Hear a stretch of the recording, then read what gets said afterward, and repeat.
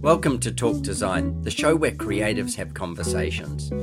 I'm Adrian Ramsey and I'm your host. Having lived a life of design myself, I wanted to share with you the creatives that inspire me and in turn may inspire you. Thank you for listening. I hope you enjoy. Hi, I'm Adrian Ramsey and I'm your host on Talk Design. I started this podcast because I wanted to share the journey of design that I've had and that many others have had. And I find it inspirational talking to people globally about what makes design tick and what makes design create a better world for others. My journey has taken me from clothing globally, women's swimwear, performance sportswear, mountaineering, yachting, all these kind of genres where each place I would learn more and more about different specifics and how clothing can support those. Also, I've worked in innovation as a systematic innovation trainer and worked with the aerospace industry as well as the marketing industry and the design industry. And all my years of design, still my favorite is the built structure and interiors. And years of travel and discovery, I constantly look at what the emotions are that are created by the built space. I consider myself a student of design for my whole life and will go on that way. Some of the things that I do to support this is my podcast, and then workshops and masterclasses where I teach people about trends and design thinking, and tours where I take people on tour with me and we go and discover different points of architecture or interior design globally. I always think that when you're passionate about something, one of the things that you should do is you should share it. And so creating the podcast was my way of sharing my enthusiasm and the enthusiasm of others and their passions around design with you. I hope you really enjoy it. And I ask you, would you please drop us a line? Tell us what you think. Tell us what got you excited. It's so inspiring when we get messages from our listeners that tell us about the things that shifted in their life because of who they listen to. And it gives me the inspiration to dig deeper and find more people that I can bring to your ears so that you live a better design life.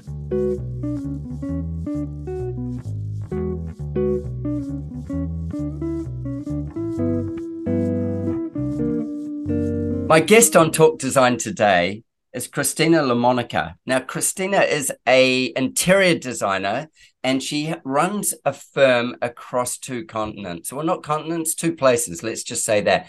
So London and New York. So this in itself is an absolute trick to be able to run a firm in two places. And she's just new at that part of doing this, not the business, but that part of what she's doing. So we're going to dig in and talk a little bit about what it's like trying to run a company in two places and having clients in both things and rebuilding your network wherever you go. She's a massive talent. She's also a vintage buyer. She loves vintage. So we're going to try and dig into a bit about that. Kristina, welcome to Talk Design. So wonderful to have you here. Thank you for having me. I'm so excited. Yeah, me too. It's going to be fun. And I want to do a shout out to Eric Dillman with Pro Series. He's a podcast friend of mine, and Eric introduced me to Kristina. So I want to say, if you're listening to my podcast and you want to listen to some other podcasts on design, have a listen to Eric. Pro Series is his podcast, and he does some amazing people that he interviews, and we share a few backwards and forwards along the way. So thank you, Eric, for introducing me to Kristina.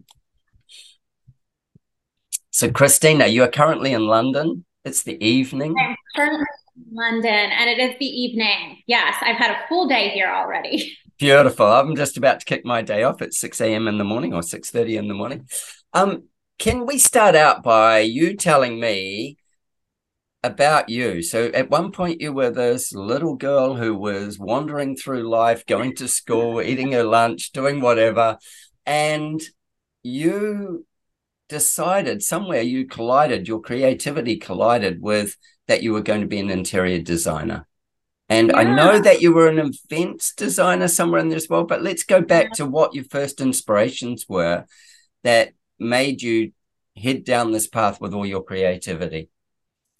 I mean, I was that little girl who was redecorating her bedroom every week. You know, I was the girl that at 10 or 11 years old, I was hoarding copies of Architectural Digest, you know, and that's sort of a rarity for a 10, 12-year-old girl, right?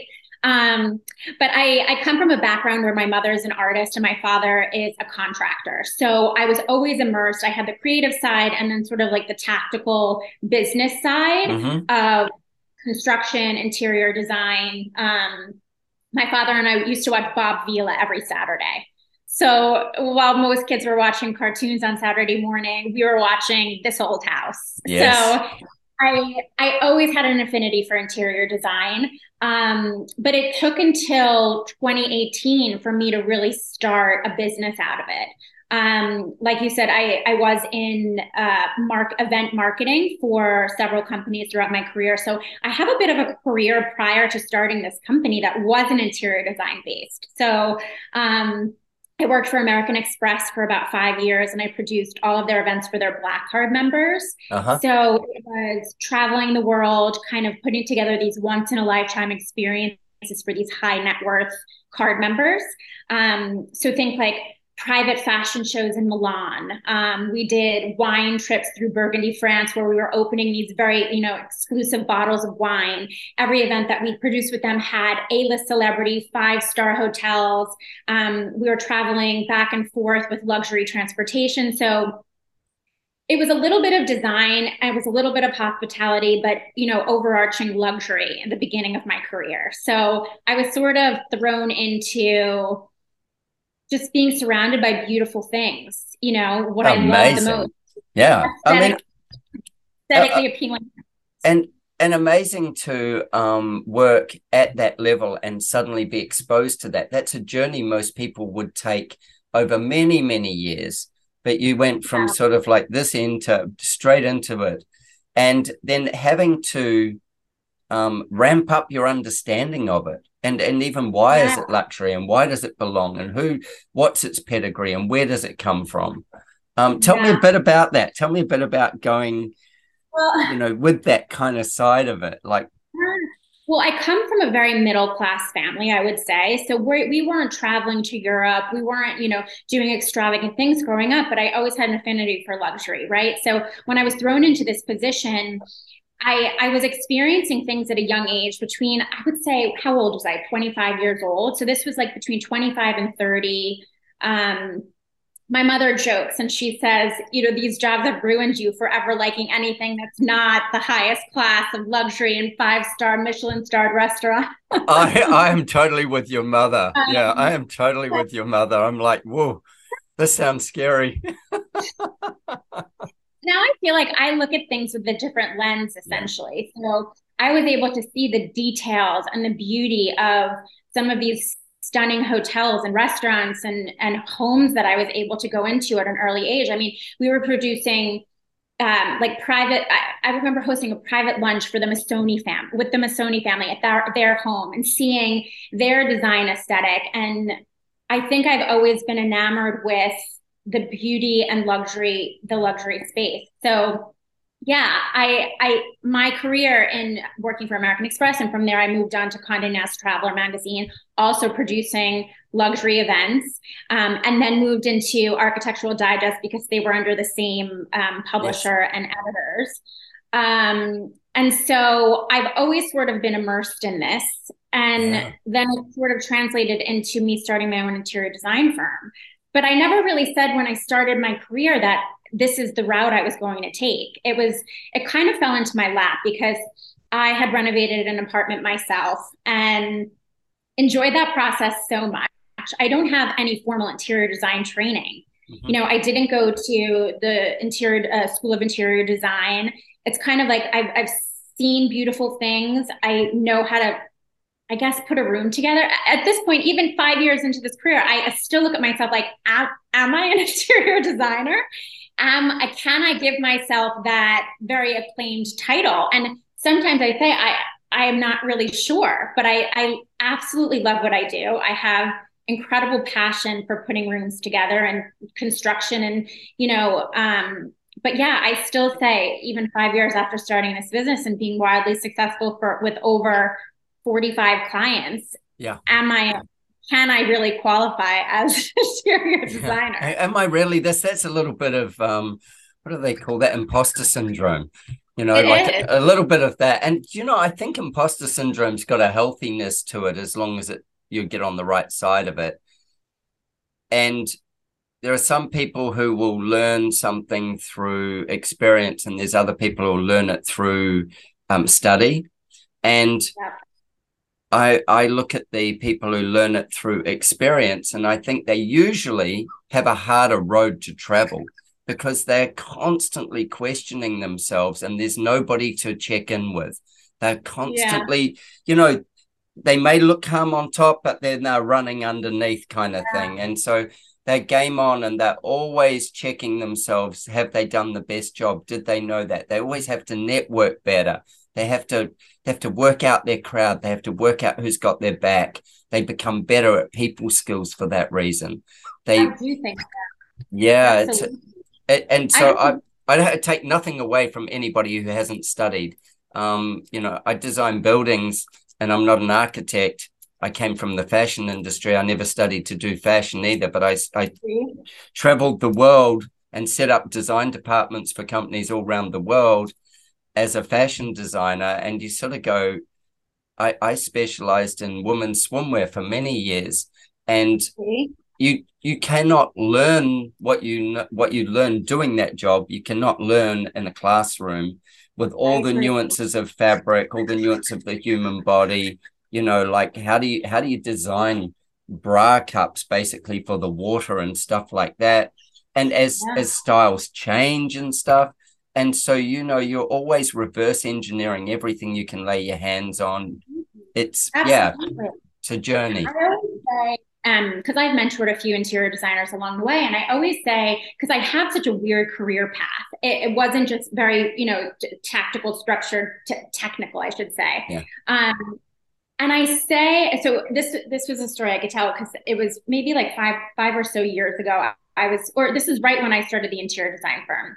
I was asked to speak at a high school, and it was 5 of us. We were all entrepreneurs, and we were supposed to get up there and speak to 11th and 12th graders because they were about to go to college and start their careers. And I remember asking the question to this group of like 200 students. I said, who here has a summer job lined up? And I think it was like May. And maybe 2 kids in an audience of 200 people raised their hand.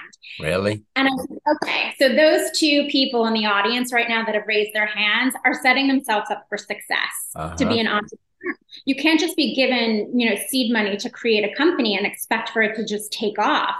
I feel like my best experiences, I think, were being a waitress, being a host, so that you were, chatting, hospitality, being proactive, juggling a million things at once. So I say, like, even if it's being a secretary or an assistant to someone for a few years and getting that experience, it's so important. Yep. I don't think that I could do what I do today without having that experience.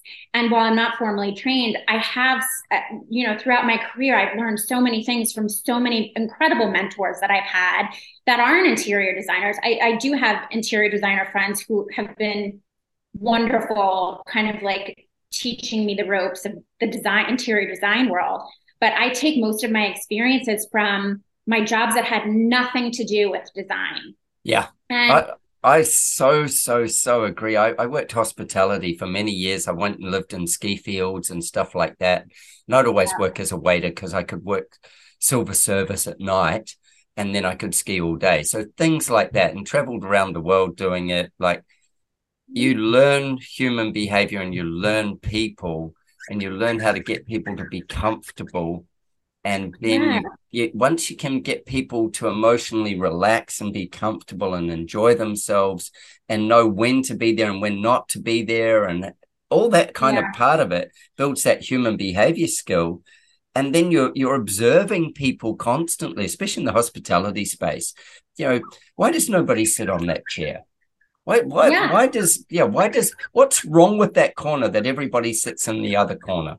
What I do this all the time. I look around. Yeah, absolutely. Yeah. What is it about the lighting? What is it about the area, the temperature, the cozy factor of it? I mean, because I really do want to get into the hospitality restaurant space. And I think that's one thing that I've been analyzing over the last, 15, 20 years of my career. I can't believe that I could actually say 15 years of a career. I'm aging myself. But at 25, it's good. Yeah. It is what it is. But I walk into a restaurant and the first thing that I'm looking at is, how the furniture is placed, how many tables are within the space, where's the lighting coming from? I'm so psychotic about lighting in a restaurant. If there's overhead lighting over my table, I'm not into it. I'm just not having a good dinner. I think that the lighting needs to be very specific. The colors, there's something to be said about a cozy restaurant and how it affects your dining experience. 100%. Like, yeah. Do you know my biggest one on restaurants is the noise. I want to, like you go to restaurants and if you can't hear the person across the table or beside you talking, then what are we doing there? And I must say, the older I've got, the more that annoys me. And some restaurants I just will not go back to because of the noise. I just go, no, I'm not doing it. I'm not spending my money there. And then on the other side of it is also, if I have to have glasses to read the menu constantly or take photos on my mobile phone and blow them up so I can see what it says. I see many people doing that now. Yeah. Well, then I go, so what we're doing, if we've created that, is we're actually taking out a part of our public that will go, I love it there. And it's not, like that kind of thing. And I go, it's really important that we look at this whole thing. I think the other thing with, if you need glasses and as you get older, like why does shampoo labels and conditioner labels, why can't you read those things when you've got no glasses on in the shower? Maybe I'll have a restaurant that has no menu and the waiter just rattles everything off. So you really have to engage. Yeah. Yeah. I've been to a restaurant like that in Spain, and the waiter actually sat at the table with us. And lovely. Yeah, it was. And it was nicely casual, sat down at the table with us and said, okay, so, and spoke in English, which was very helpful for me. But sat down and said, okay, so for meat, we've got these things and we've got this, and asked us about what we liked and stuff. And then said to us, these would be my first suggestions for you. Yeah. What do they sound like? Just that was what it was like, So, I love that. But that's more experiential. So it's less about you going to the restaurant, dining on the food. It's more about the conversation between the people and something special about that as well, I think. Well, I think that thing that you were saying about creating events, like especially, those American Express events where and Condé Nast, of course, but the experience of those kind of events, you are creating experiences. It's not somebody gets themselves to the restaurant. They're taken care of from door to door, and in being taken care of from door to door, they gain this amazing experience. And also in those kind of things, they are around people with like synergies of lifestyle, etc., etc. So they're already sort of pre-qualified. So somewhat, and it sounds so snobby that, but I don't want it to sound snobby. If you're spending X amount of dollars on an experience, you want it to be seamless and beautiful. Yeah. And I think I was thriving in making sure that every detail was taken care of from beginning to end. And this is kind of how I run my interior design business now and how I deal with my clients. Like I try to make sure that the entire experience from the day that we sign the contract to the day that I'm installing their furniture is seamless. And there are times where I get upset at myself if there's a blip or something goes wrong, and I beat myself up a little bit about it, because I feel like throughout the 10 years of my career I've developed such perfectionism. Is that a word? Oh, it is now. Yeah, being a perfectionist, perfectionism. Perfectionism. It is I'll now. take it. So, yeah. So yeah, I think having that level of luxury and hospitality and things taken care of you. Listen, if you hire an interior designer, you're spending more money than you would have if you were to just go into a store yourself and buy it yourself. So I look at interior design as a luxury service. It's like buying that $15,000 trip where everything's taken care of from beginning to end. And so I say that interior design is 95% organizing logistics and making sure the client is happy, and 5% design. Yeah, of course. I think, and I thrive off of the logistical part of it too. Like, of course, my favorite part is the design aspect. Yes. But I think the logistics and making sure that everything moves smoothly is something that I thrive off of. I think this is so important when as you're describing it, I'm going, yeah. You know, like the thing is that there is plenty of people who can come up with a scheme and an idea and a layout and a thing. And whether they do it well or not well, that's one thing. The other is execution. And, you know, and I'm saying everybody has amazing ideas all day long. Some people may be a bit less amazing than others, whatever. We won't judge the ideas.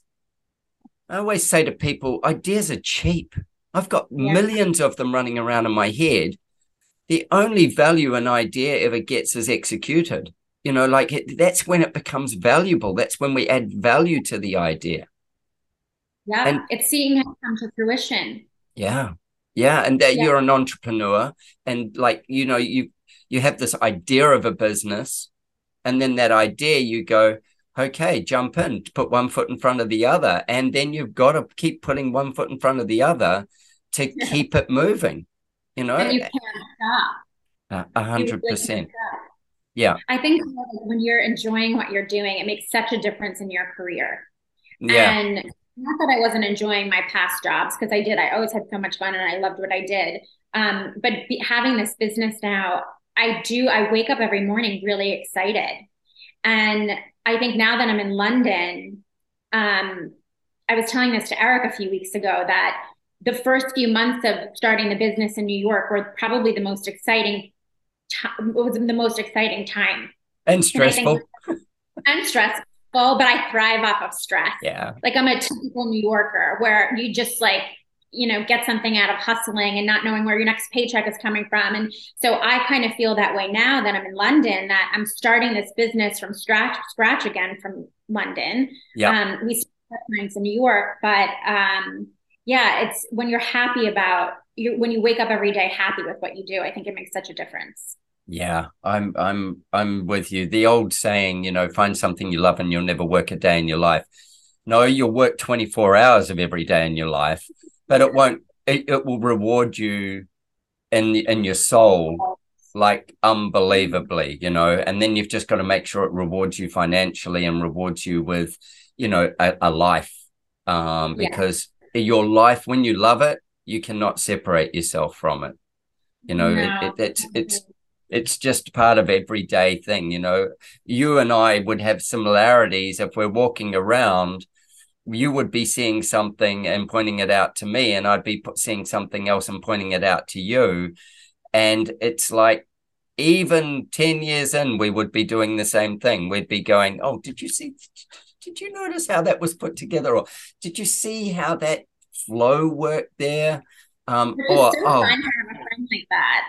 I love that. Somebody that's looking around the room like you look around the room. It's great. Yeah, it's fun, eh? On my website, see that there's a quote from Elsie Wolf, and she says, I'm going to surround myself with beauty. That will be my life. And I feel like that is just such a beautiful quote, because that is what I want to do, just surround myself with beautiful things. Mm-hmm. That will be my life. Mm-hmm. And I constantly want to see the beauty in everything. I think that's a beautiful outlook on life as well, because what you're doing is whilst there's a level of judgment in how you just decide on that, what you're doing is looking for the beauty that exists that brings joy to you. And if it brings joy to you, there's going to be, you know, more people in your tribe. It's going to bring joy to them. And then unlocking that for other people is a gift. It's like a lot of people can't see what designers can see. Oh, I'd say, yeah, it boggles my definitely. mind.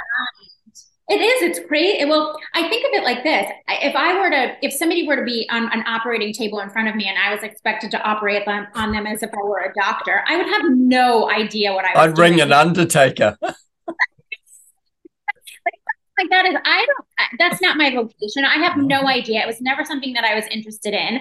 And I look at that, not that we've had to, go to schooling for 10, 15 years to become interior designers, but I think of it in the same way. And I'm realizing as the years go on that my clients hire us for a reason because they don't have the vision. And to this day, it still boggles me how some people don't see what I see or other interior designers see. It's actually crazy to me.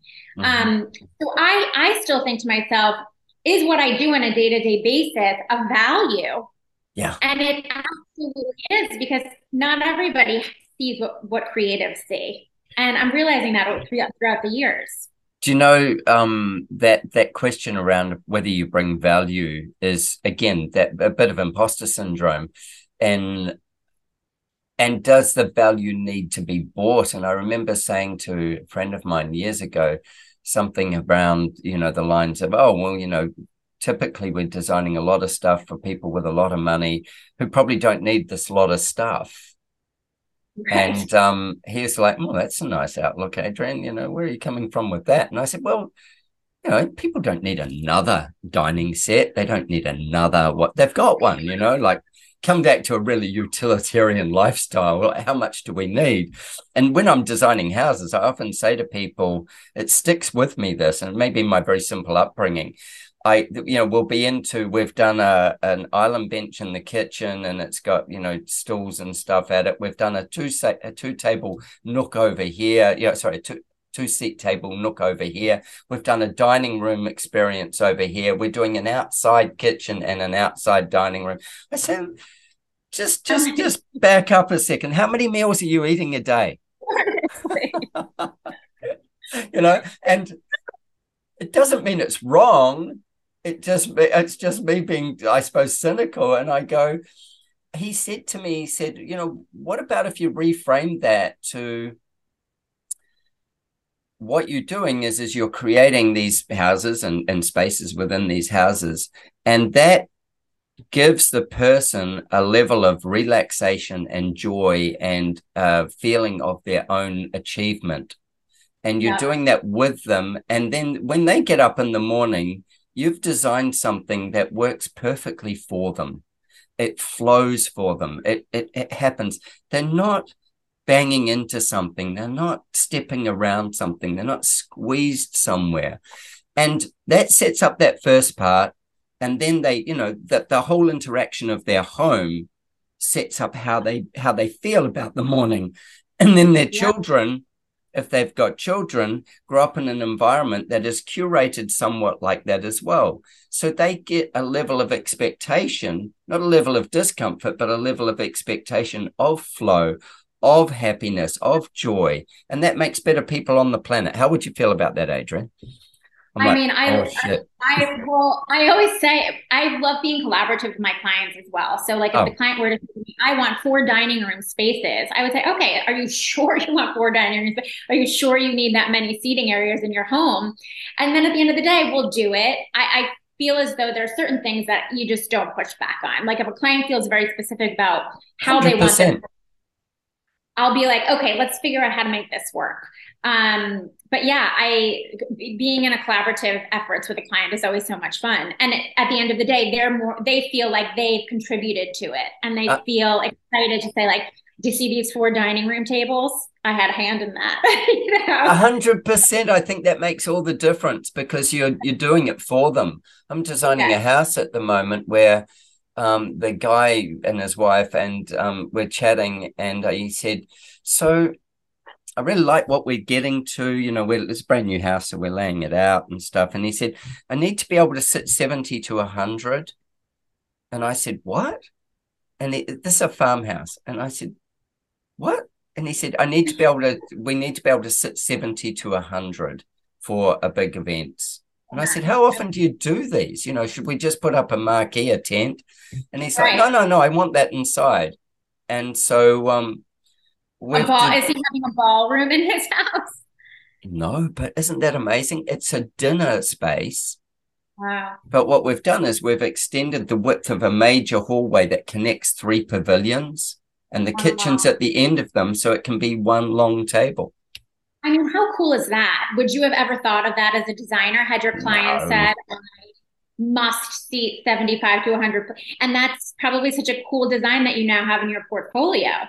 So I think clients, 9 times out of 10, they come up with some really fun ideas. And then it's our job to take those ideas and make them creative and accessible. Yeah, I think you're right. I think that's so much that's what the job is to listen to their needs, collaborate with them in the sense of having their involvement and having them on a journey with you.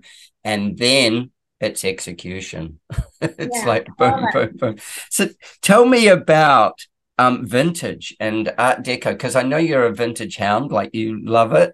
I always say, like, go ahead. I was going to say, I want to know it from a New York basis and then also from a London basis and anywhere else. And like, if you've got some special spots you want to drop names of, you can. But remember that there's a lot of designers that listen to this show, so they'll go hunting you out. Vintage for me is like a drug. Yeah. I go vintage shopping and finding like that, you know, diamond in the rough that's $5 or £5, and then you could it's just like beautiful, beautiful pieces that my eye goes. It is so much fun hunting for vintage pieces. I don't remember how I originally got into it. I think I have an affinity for Art Deco. I always say, if there was a time period in which I lived in a past life where I was the happiest, it was probably like the 1920s, 30s. Oh. I'll always gravitate towards something with Art Deco lines 9 times out of 10. Is that the Big Gatsby sort of time it is? Yeah, Art Deco. Yeah, so very Gatsby. But it's so much fun because I feel like now the interior design furniture market is so saturated with these big box stores. And that's where people feel the need to go shopping. I mean, there's beautiful furniture makers out there, but there's something special about having a one of a kind piece. And I think for my clients specifically, they come to me kind of like for bragging rights, essentially, to say, you know, Kristina found this piece in Paris, or, you know, she traveled to Brussels, Belgium, and found this in like a little antique shop, and we reupholstered the seats. And this is, you know, no one else in the world has this piece but us, you know? Yes. Yeah. So I love giving that experience to my clients where I go hunting for them, because it is a thrill for me to just dig and find these incredible vintage markets. In New York is great. There's up in Hudson, which I'm sure all of the interior designers based in the East Coast know about. But now that I'm based in London, it's opened up a world of opportunity for vintage shopping, because, you know, 2-hour train ride, you're in Paris and you're shopping at the vintage Paris markets, which is, I've been in London now 3 months, and I've been there twice. Yeah. I love that. It's so easily accessible. All of these, where I would shop on First Dibs or Cherish, where I would be ordering things from Europe, now I could actually go seek them out myself, which has been so much fun. And I'm decorating my flat right now, so I'm purchasing majority of the pieces that are going into my flat are being purchased vintage, because I feel like it's not only fun for me, but it's also sustainable. But yeah, I love it. And I love incorporating vintage in my designs because it makes it special. And, you know, you could look at some of the work that we've done, and people can't say, you know, I know where that couch is from, or I know where those side tables are from. It's unique pieces. And I do, you know, throughout the pandemic, I was designing a lot of my own furniture, because you couldn't get manufacturers to, you know, a lot of these big box stores weren't supplying furniture quickly enough. So I would design and pull a lot of inspiration from the lines of some of these vintage pieces that I would find. So if I couldn't get them shipped over from you know, the UK, Europe, I would say to my upholsterer, like, I feel like I really love the arm of this chair, or I love this side table, the aspects of this. Can we recreate it? And I found a slew of fabulous people in New York that were able to help me recreate some of these pieces with my own little spin on them. So I think for me, vintage shopping as well is going to see some of these pieces from the past, but then thinking, oh, maybe I could recreate them myself with my own little flair. Yeah, So I love that. That's another skill that not everybody in the interior design space possesses, is to be able to go, you know what, we're going to create a sofa, we're going to create a I suppose, like, a table, dining tables, things like that. We just recently fitted off an office space for a company, and they're very, very team centric. So their own team. And we have a flow room in there, which is a meditation room within the office space. We also have an oxygen pod, and we also have, all these different, like, very special items where they look after their team. And with this flow room's got a ceiling that, it comes up in curves, and the room's actually got an odd shape to it because we were working around some existing posts in the building and stuff. And then we had a sofa made that actually rolls right around all the walls. And in doing that, working with the company that custom made it for me, I had to go, okay, well, so people are going to be sitting for about this period of time. They need to have space to put their feet up as well, because they may want to sit cross-legged if they're meditating, or they may want to, there will only be 1 to 2 people in there at a time as well. The lighting, of course, was super important. Just all these different aspects, but creating a piece of furniture specific for that space. And we created a room that we call a focus room, which has got a sofa in it as well. However, it's where you would take your laptop, and you might go with one other person. So same sort of looking sofa, but totally different in structure. It's made for sitting up on. It's not made for lounging back on. It's got a much shorter seat, and it's got a much more critical height. And the table can be pulled in and around and slid, because it's like a little triangle room. So yeah, just really interesting when you're saying that. I'm going, yeah, we create like quite a bit of furniture, custom furniture, because of the fact that we put ourselves into spaces we don't not understand, but spaces that we're going to require something that there's no big box nowadays, right? Doesn't exist. Yeah, exactly. And sometimes it's easier, you could scour all of these sites and try to find something that fits your needs, but as creatives, it's easier to just sketch something out and say this would fit perfectly within the space. And that's really fun. I want to start doing more of that, honestly. I really do. I love the fact that you mix the vintage with that. So the fact that when we've got one of your interiors, if we're looking at what the decor in there is there could be a piece that's 100 years old right next door to a piece that was custom made especially for the space. I love that. I love that. And I like mixing old and new. I think that's what makes a space kind of feel layered and have it come to life, essentially, because I think pieces with history have energy. And I love looking around the room and then kind of saying, even in my own space, when people come to my flat or my apartment in New York City, where did you get this from? And everything kind of has a story about where it came from. And the people that sell vintage are so connected to the pieces that they sell that they always have a story about it. So it's kind of like a story that goes, it gets passed down. And I find that just to be so special. I loved you said just then about that pieces have energy. And I'm a great believer in spaces and furniture. Everything has embodied energy. And agreed. Like even to the point of clothing, like I know with my daughters, their cousins would give them, a piece of clothing that hand down. And I remember saying to my daughter once, she was sort of like a bit like, and I said, hey, they loved that. They loved that so much, and they wanted to be able to give it to you so you could love it. So it's filled with their love on the journey to you.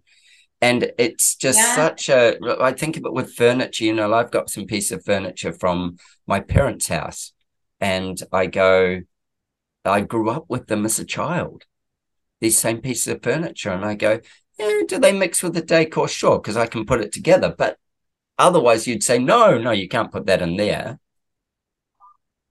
But it makes a room. It really, truly does. Yeah. Having something that's passed down or have a story, it's so much better than buying something that's brand new. I so agree. I love that. And I love the fact that the energy comes with it. And then also I think that it tells chapters of your life history. Yeah. To go and do a space where everything's brand new, I'm like, oh, where am I getting its soul from? Where am I getting its history from? I mean, there are pieces of furniture. This might sound crazy, but there are pieces of furniture that I've been around. Like I've walked into some vintage stores and I'm like, oh God, the energy in here feels like claustrophobic. I'm not into this. Like I've seen a beautiful piece of furniture before, like a cupboard that I would open, and I opened up the doors and I remember feeling like there's something about it that like maybe it was in a home that it wasn't loved or something like. So energy is a huge thing and I could feel it. It's crazy to say, but I can. I love that. I think that's actually like a gift that you bring to your interior design that you can't quantify and you can't see. The French would say that je ne sais quoi, that little bit something extra that, yeah, it's something that's unquantifiable and it brings part of your genius to the job. Yeah. I think so. And I think it's funny because I could be in a sea of vintage pieces. And I've been with a few friends of mine that are like, oh my gosh, I'm so overwhelmed here. I don't know where to look. And it's funny because I've been in vintage clothing stores. So my sister, I'm an interior designer. My sister's a fashion designer. Oh, nice. I'll walk into a vintage clothing store and be like, oh my gosh, I'm so overwhelmed. I don't know where to look first. Like, I don't know what's cool. I don't know what's what will work. She knows exactly what to pick. She just has an eye for that kind of stuff. And I've taken her vintage shopping, or friends I've taken vintage shopping. And they're like, oh my God, I don't know. Like, how did you even spot that? Yeah. And I think there's something said about an eye that you have for something that's, I don't even know if beautiful is the right word to use, something that's interesting, dynamic. And I never, ever get overwhelmed when shopping vintage. Isn't that interesting? Yeah, but vintage clothing, I would need somebody to pull out like 10 pieces and then I would say, okay, maybe I like this one and this one. I get very overwhelmed, like almost anxiety level, overwhelmed in a vintage clothing store. I find the difference between shopping vintage in clothing and shopping, say, retail in clothing is that it's so much harder to I want to say understand the analytics of the story. Like I was a professional shopper for many years when I worked in the fashion trade. So we would go shopping, looking for fabrics and ideas and things, not garments. Again, we'd see garments, they might inspire us, but we're not copying. We're looking for inspiration.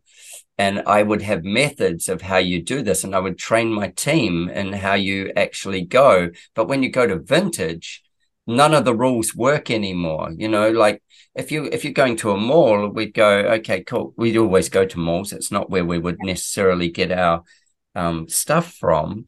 It would be where we would see what's happening. It's like going, oh, X number of cars are white and X number of cars are blue. But walking into a store and going, okay, what's the weight of color in this store? Where is it sitting? Then going and looking at the weight of price in different colors. Where is it sitting? Where's the story sitting? So you could make analytical sense of the damn thing. When you go to vintage, it's like, hold on. I've got this here and this here, and I've got this here and I've got this here. And I'm a bit like you. I get a bit overwhelmed because I can't categorize it quickly enough. You really can't. Yeah. It's impossible. Furniture, I think, is a little bit easier. Like I gravitate towards, like I said earlier, I gravitate towards the Art Deco kind of style. But then there's pieces that are, mid-century modern or like what else do I usually gravitate towards? It's usually like arched round pieces, velvets, like beautifully, upholstered. I hate tufting. I hate kind of like that what is the time? I wouldn't even know, like any kind of like farmhoase type furniture. Yep. I never go towards. So it's funny. I hope you get a farmhouse commission. Maybe I will. I mean, now that I live in London, I'm very close to the countryside and it's a whole different beast.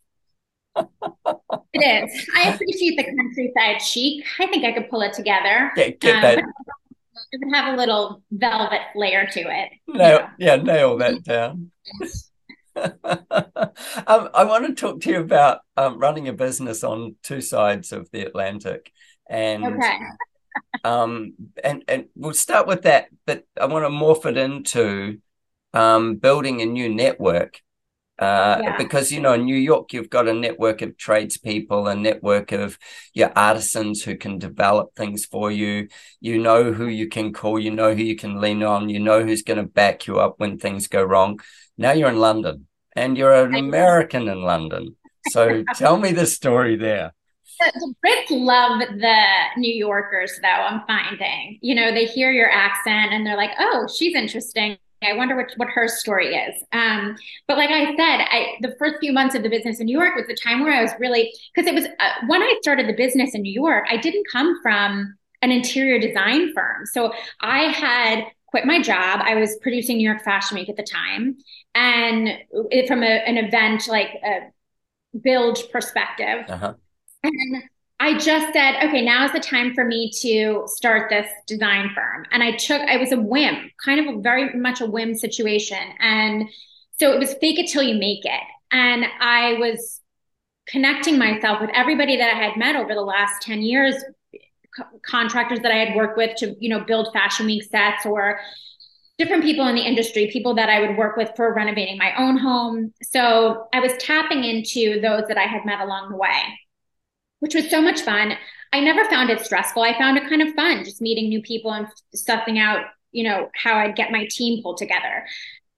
I did hire and fire like 10 contractors within the first year of business.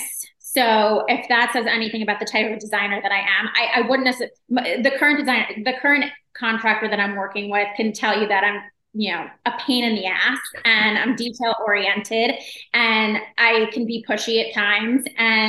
But I feel like that's why my clients hire me, to kind of get the job done. So I'm very particular. I was very particular about my team in New York and getting the right players set up. So it was streamlined. I don't want to be working around the clock for someone else's mistake. So I really wanted to pick and choose who I was going to work with.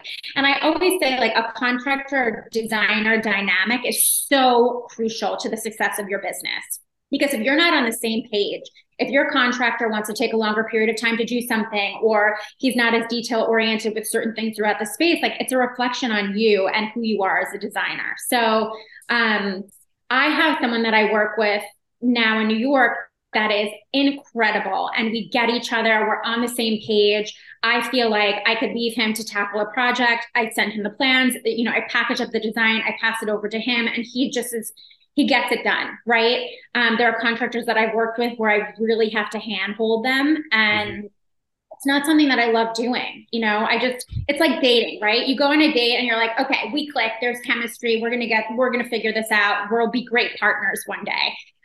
It's like that with a contractor. So 100%. The people that you work with, so it took me a few months, almost a year, to really figure out the players that I wanted to work with. And once you find the people that are, like you said, on your team, and kind of get your aesthetic, understand your level of perfectionism, it's much easier. So now I find myself here in New York, and I feel very fortunate that I have that incredible team in New York. Sorry, now that I'm here in London, I have that incredible team in New York where I trust.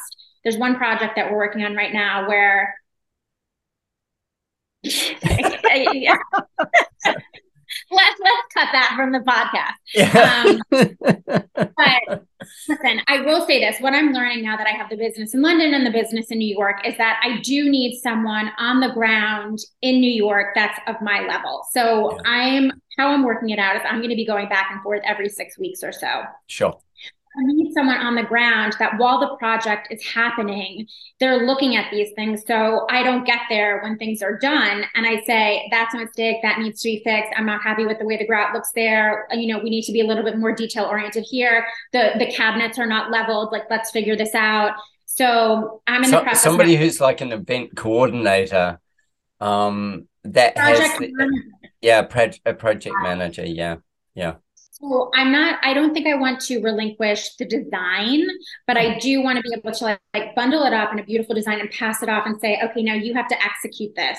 Yeah. And because of the time differences, it's a little bit tricky because while my contractors are working during the day, I might be doing something else in the evening here in London. So I do find myself working around the clock. So I think until I have that other person in New York solidified, I don't think I'll be taking on another renovation because I'm just too much of a type A personality where I lose sleep over it, you know? Yeah. You're so connected to what you do.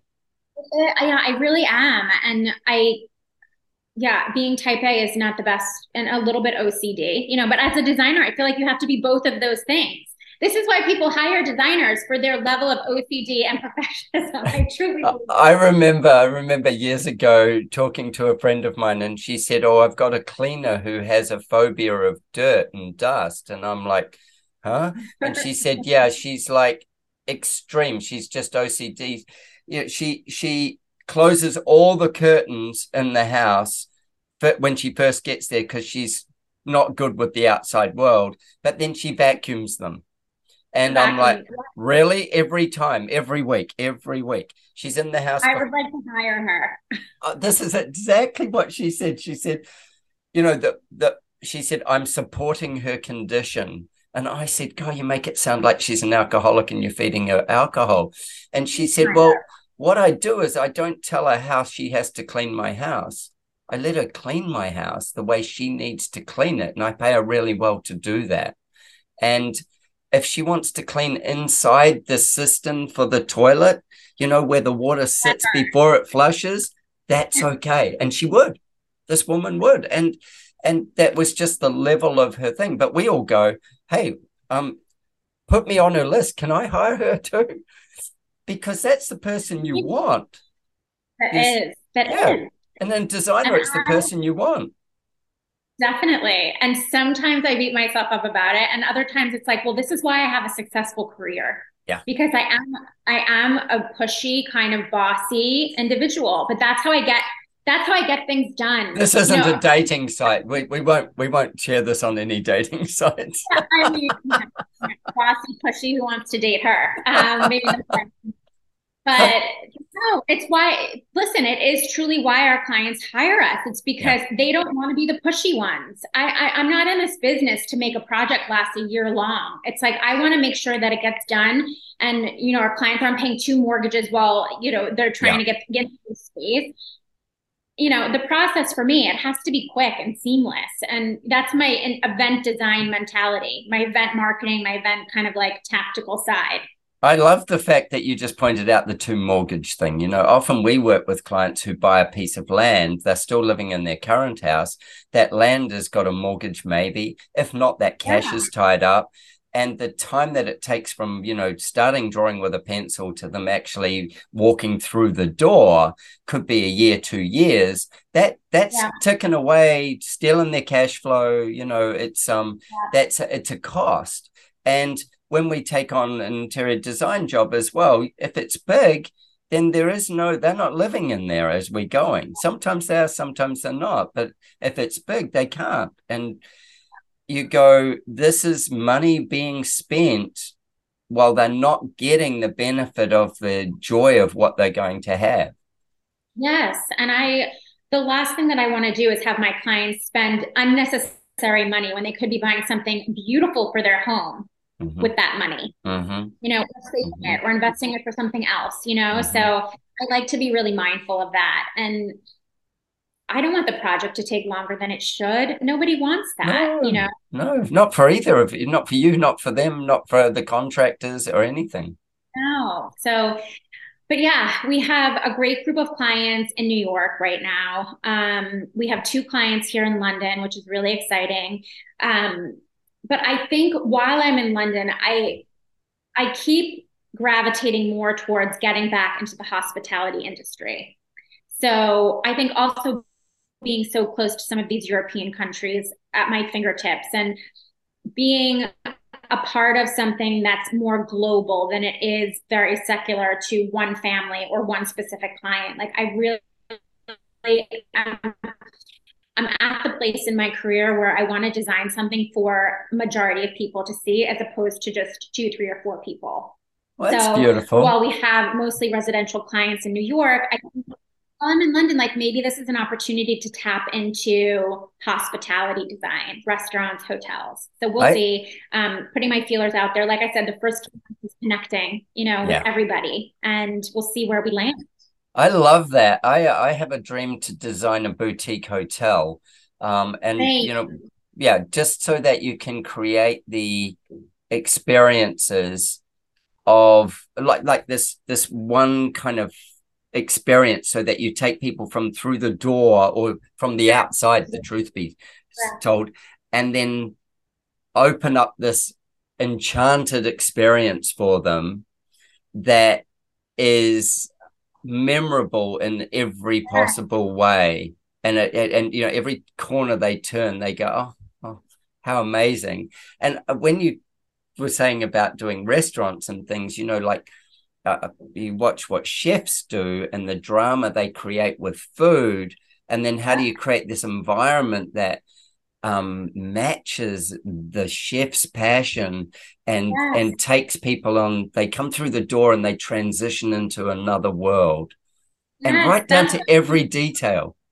So that's the fun that I want to have with design. I think there's something so special of creating a house because I'm such a foodie. I think restaurants are such a huge part of my life, and experiencing restaurants and going for, that Michelin star experience. And there's something to be said about, the food needs to stand out, obviously, but the house within the food needs to also have a presence. And like you said, from when you walk into that door, what you're presented with, like, I think the furniture, yes, the chairs, the table, but I want to have a say in the napkins and the cutlery and, the glassware that's presented to you when you first arrive, or, everything, the experience, like even what the waiters are wearing, and, the whole experience from beginning to end. I mean, that's my event planner mentality, but that, for me, I think that would be the ultimate dream, being able to create a restaurant, but collaborating with the builder, collaborating with the chef, collaborating with, the locals within the area in which the restaurant is in. Like that, to me,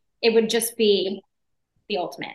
I so get that. When you were saying it, I'm going, with the smell of it, that shift from outside to inside, the mood that the lighting pushes you, just where it's sitting and how it changes it. And you were saying before about, going to a restaurant and if there's overhead lighting. And my friend Kelly van der Merwe, he is on the podcast early on in my podcasts, and he designs a lot of spaces like this. And he was saying to me, lighting in a restaurant, you need lighting that hits the table and reflects back, so that it puts a soft light on people's face, not a shadow light. And I went, it was like, one big click in my head, and I went, I've never thought of it. And he was saying, we go to restaurants not just to eat, we go to be in a social space, but we want our own privacy whilst we're connected to everybody.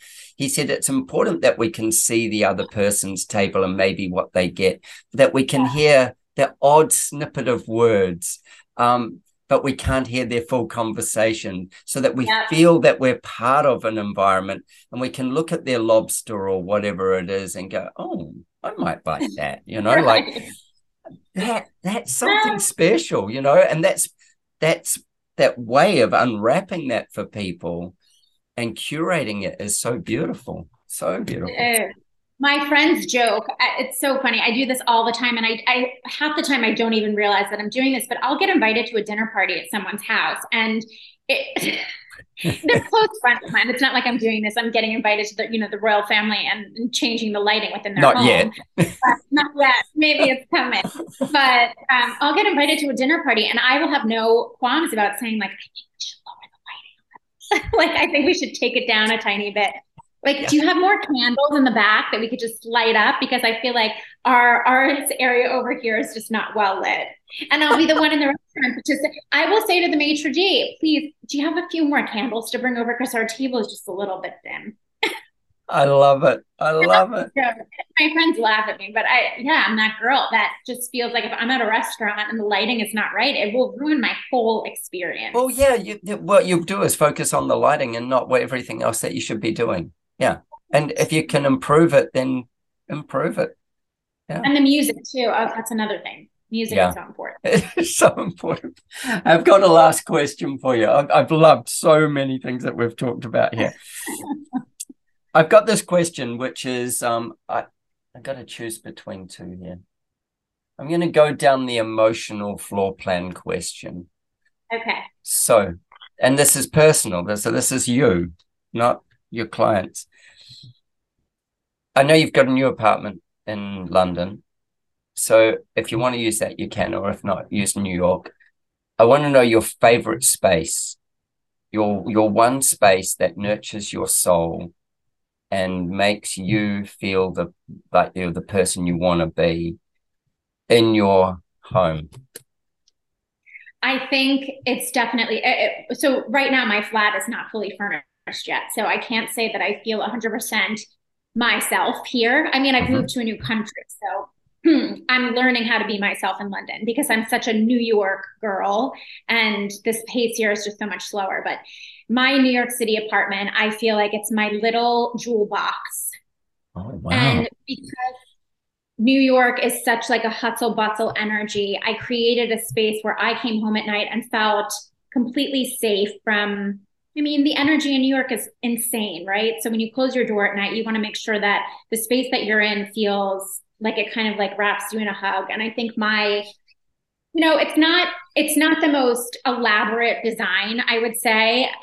When I first put that design together, I was younger. I really didn't have a crazy amount of money to spend on furniture. Like the sofa is something from my very first apartment 15 years ago. But there's something about that space that just makes me feel, and it's small. So when you say like, is there a specific room? It's a 1-bedroom apartment in New York City. So, one giant space. So yeah, I think my New York City apartment would be my space that makes me feel comfortable and cozy. And it's nothing and safe. And safe. Like there might be, most of it is vintage.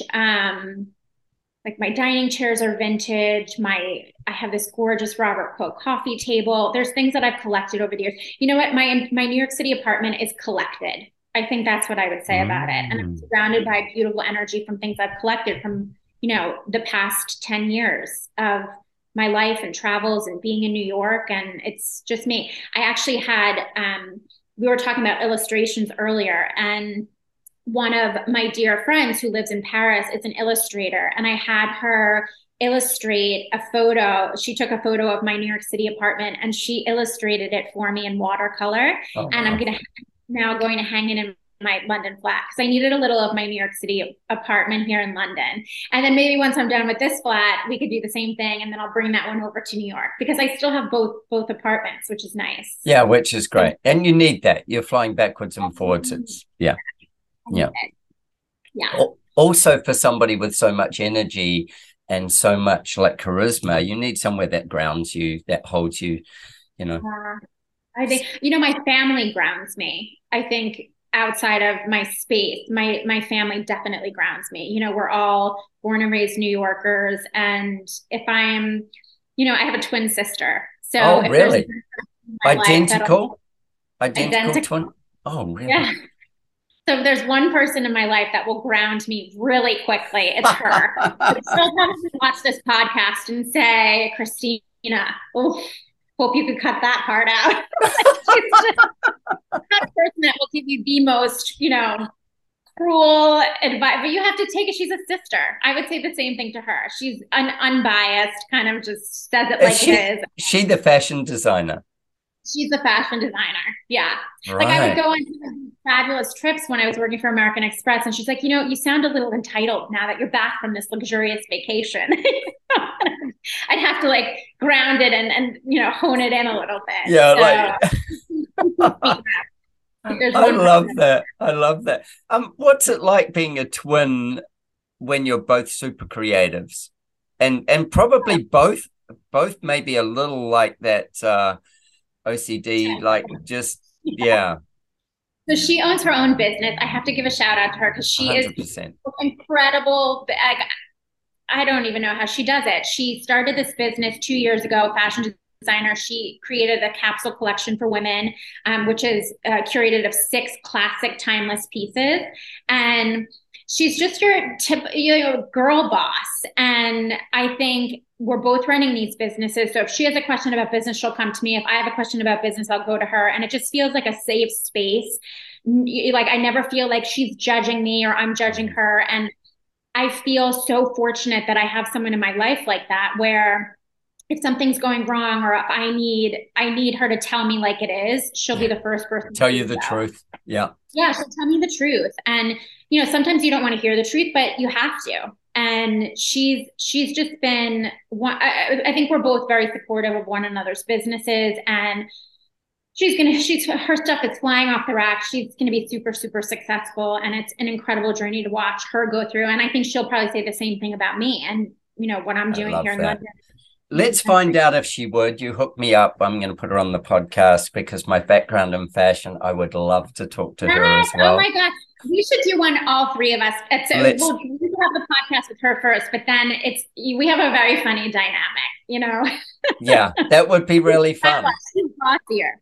Yeah, that would be fun though, to do something. Maybe what I do is talk to her to start with, and then you join us, and then I'll just let you two go. Yeah. Oh, that would be, well, we keep saying that we want to have our own podcast, London, New York. Oh, so like I love perspective in New York, perspective in London, and we just can't get it off the ground. I think, in the next couple of weeks, I'm going to sit her down and say, we have to have this. Yeah. It takes a lot of energy and organization, and you've got to put the time aside to make it really work. But you've got the energy and obviously the organization. You've got that part of it and you're so easy to talk with, like you could create so much interest for people. I think it'll be a great journey. And we do have so much, like we're very invested in doing research on certain things and certain topics. I think it would be funny. And it's interesting to see two twins' perspectives, Yeah, 100%. Don't always agree. Yeah. Always people say to me, how did you end up going from sort of fashion to the built structure? And I go, you live in them. People live in clothes. They live in houses. What's so different? Yeah. That's the thing. I want to hear more about your career too, just how you started and went from something completely different to now. But I always say design, creativity, it's a whole realm. So there's not much shift from events, hospitality, to fashion, to interiors. It all kind of runs through the same thread. It certainly does. And it's a game of creativity and analytics. And if you don't have the analytics and the analytical side of it, you'll struggle. And if you just have the creativity side, then you have trouble getting the execution done. So it's a real game of this and then human behavior. It's, and you have to people, even with fashion, same thing. Yeah. The journey of designing women's swimwear, for me, it was incredible.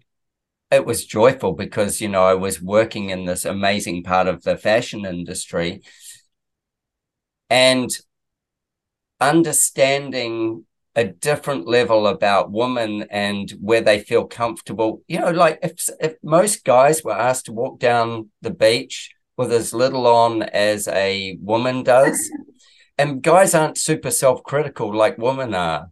And I take my hat off to them. I mean, when they're super young and stuff, they're prancing and they know what they've got and all the rest. But there's a whole life journey, and I take my hat off to women to bear their soul like that, bear their body like that, to bear their soul and bounce back. It's like, and a level of just being accepting of self. And like my wife will look at a photo and go, oh, I don't know about that, but surely my hair doesn't look like that. I'm like, no, you're beautiful, baby. Why are you picking on yourself? Like, she's like, it's easy for you to say, So critical. I was just looking back at the podcast that I did with Eric, and I kept saying like, oh, why am I saying that word over and over again? Why am I making that face? Like I judged every minute of that podcast. And a friend of mine was like, Kristina, I'm not seeing any of the things that you're seeing. And I just felt like this is something that I can't post because what are people going to think of me? And you know what, at the end of the day, who cares? Exactly. Just be your natural, authentic self, and people could love you or hate you. And guess what? That's okay. That's okay. Yeah. I'm learning that. It's not easy. There'll be plenty who love you, so don't panic. Hey, thank you so much for your time.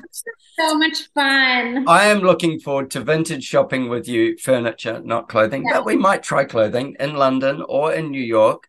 I don't know when I'm going to get to either of those places, but probably in 2024. And I want to date. I want to go, like, let's go and do this. I feel like we're designing a hotel together at some point. I'm putting that in my manifestation. It's in my manifestation mind as well. Like, it's one of those things that I go, just boutique. I don't need it to be big. Yeah, I want it to be that thing where if you can get in to go there, that you just go, oh wow. Like, just something that takes you somewhere where you never thought you were going to go, and that leaves its hook in you for the rest of your life. I love that. Yep. Just legacy.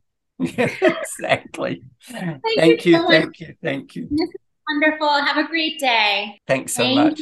Take care. Bye.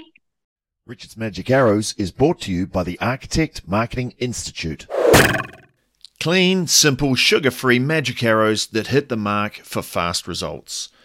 Let's fire a magic arrow into this week's problem. Now, I know feed pressure is one of the biggest things facing designers. It doesn't matter what level you're at. There is no one golden bullet for it.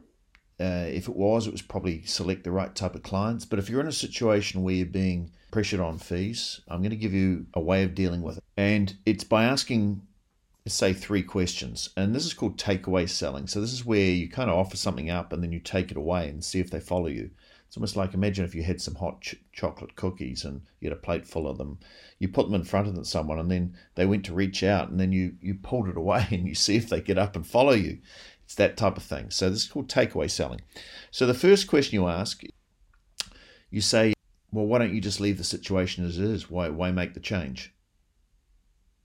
That's an unusual thing for a designer to say. Well, why not just leave it as it is? And see how they answer. And then you might say, why did you want to speak to me? Why did you not get someone else? And see if they follow you. See if they answer properly. And the third question would be, well, why not do it later? Now, by asking these negative questions, you're going to get a lot more information out of someone than by trying to convince them to do it. Because by pulling the plate of hot cookies away, they're either going to react or they're not. And if they do react and give you answers and explain why it's important, then what they're doing is telling you how important something is. Now, while these magic arrows are great for fast results, when you're ready to run better quality projects from clients who value great design and are prepared to pay great fees, I've got a special training just for you. Go to archmarketing.org/talk design. Take your magic arrow and fire at will.